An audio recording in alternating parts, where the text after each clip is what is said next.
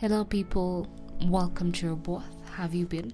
I've been good. I hope you've been well too, and I bless God for that. And today I want us to look at having conversations with God. That is prayer. Having a conversation with God is not hard, but why don't we have conversations with God? Like, honestly, let's look at it logically. If prayer is the easiest thing to do, then yet again, why is it the hardest thing to do? Why is it so hard to have conversations with God? Is it majorly because of our flesh? Is it because we don't understand that we could have prayer anytime, anywhere? Is it because we have a certain image about prayer that for you to pray, you need to be in a room, you need to be in a place of silence, you need to have worship? Is it because we have looked at prayer as something so hard to do, like something so complicated, like you need to have music for you to pray? And if we are always waiting for the right circumstances for us to pray, then we will never pray, because there is no circumstance that will give you the perfect environment for you to pray. There is nothing in your life that will happen and it will be the perfect setting for you to pray. No. There will always be a form of distraction. Kwanza with this new era of our phones constantly on our palm. But when you understand the power of prayer, when you understand whom you're praying to, when you understand that you have got to tame the flesh for you to pray, Scripture says, if only my people would humble themselves and pray. Prayer is humility. Oh man, it takes a lot of humility for you to go on your knees and say, God, I can't do this. Is it because we're wrapped up in so much pride that we cannot pray? Because basically prayer is letting your request known to God, having conversation with God. That's prayer. But yet again, why is it so hard to pray? Yet it's the easiest thing to do. Pray continuously. That's what Scripture says. Scripture tells us to pray continuously. By praying continuously doesn't necessarily mean that you're praying 1 hour, you're praying another. No. You could pray in bits. There's this time I read a story somewhere. Honestly, even can't trace back the source. But so there were two men. They both knew God. They both had a relationship with God. Okay? So man A asked man B, how comes when we are praying, you are not always with us? Because man A was so used to praying for 3 hours, 4 hours, tops. And man B told him something. He said, there is no hour that passes and I don't pray. He prays for 20 minutes in every hour. And I looked at it from a different perspective. I was like, okay, I get it. Because I was once in a room. I had gone for fellowship. I was invited to a fellowship by a friend of mine. They used to go for these fellowships during the weekend, and it was majorly just a cooking.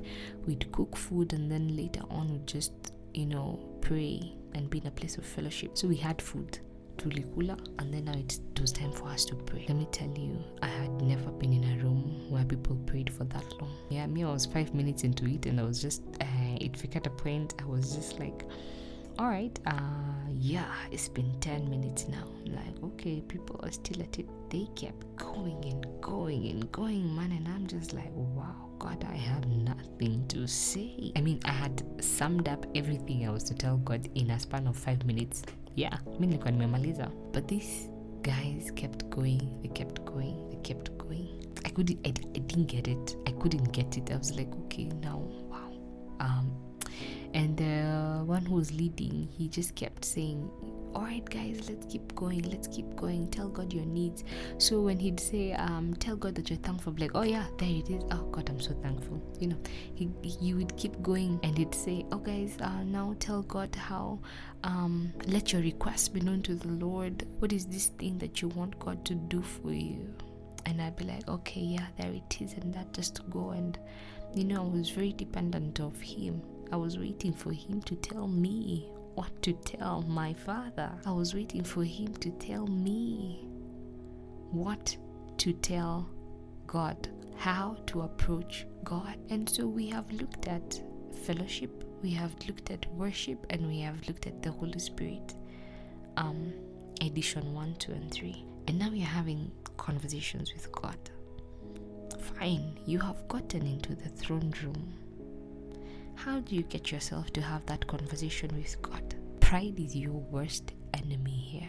Pride will not let you pray. Your life can be so messed up, and you know you need God. You know you need to just get on your knees and pray, but pride will not allow you. This flesh will not allow you to pray. There is no given time that your flesh will always be in a place of prayer. That's a lie.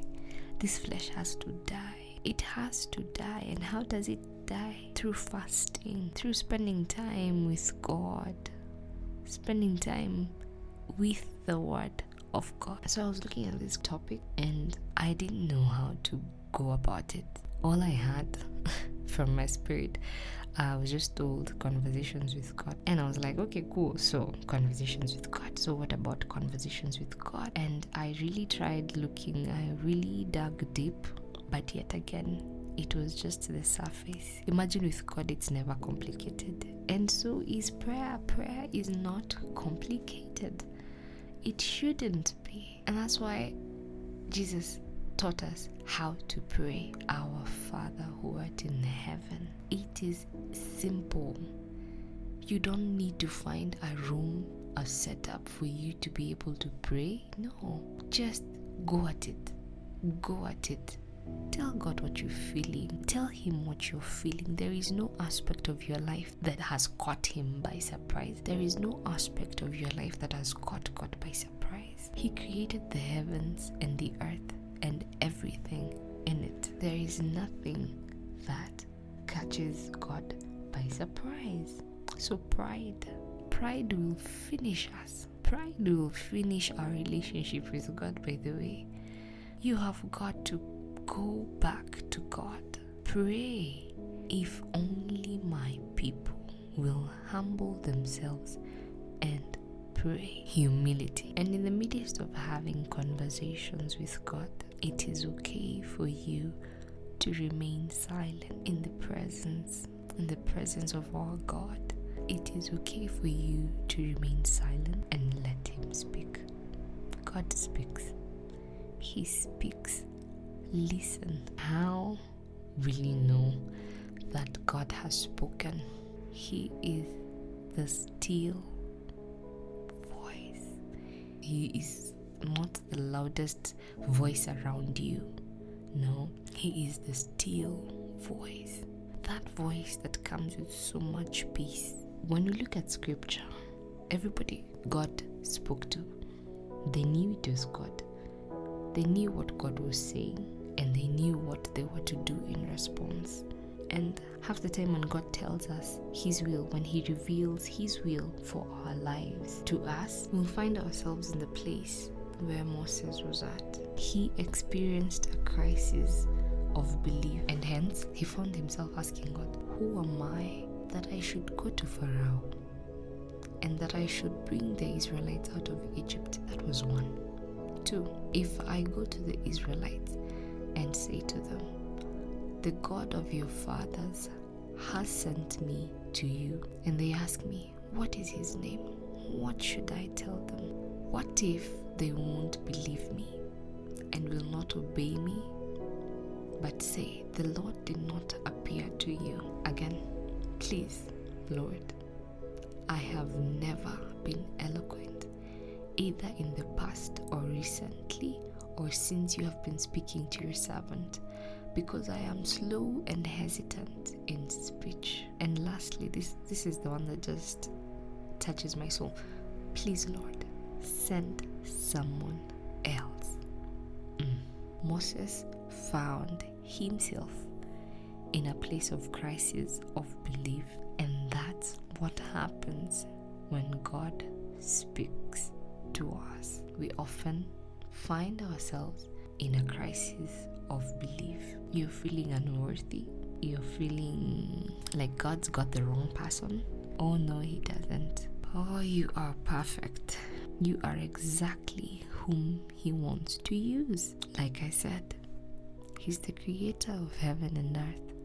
And so everything in it is his. And so if everything in it is his, then you, my friend, you are perfect for that which God has called you to do. He will use you in your imperfection, because it is not by your strength, but by his strength. And so this conversation with God, when you are in God's presence and you say, Master, I am here.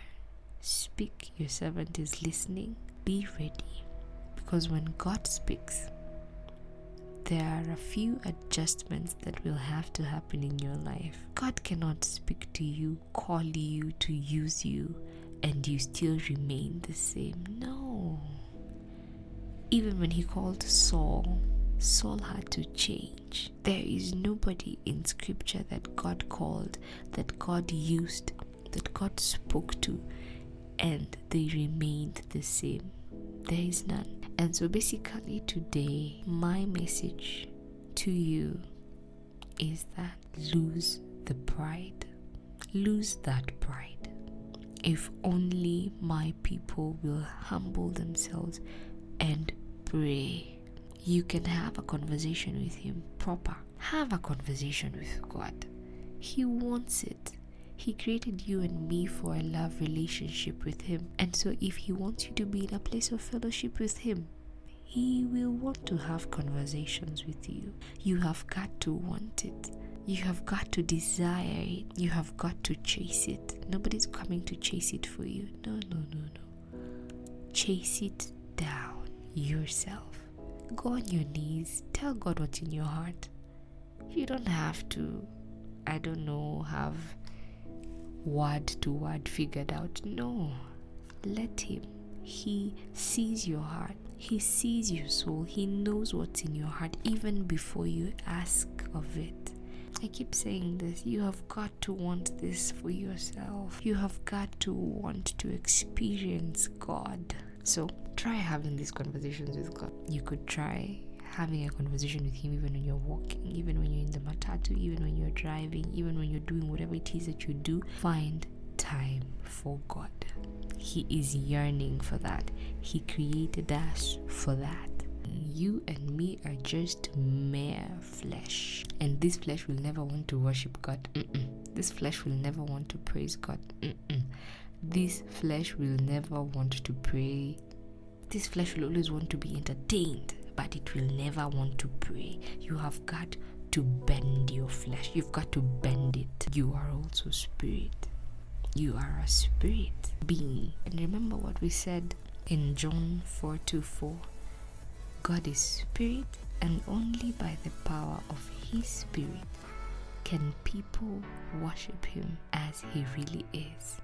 So, guys, this was Conversations with God. Talk to God.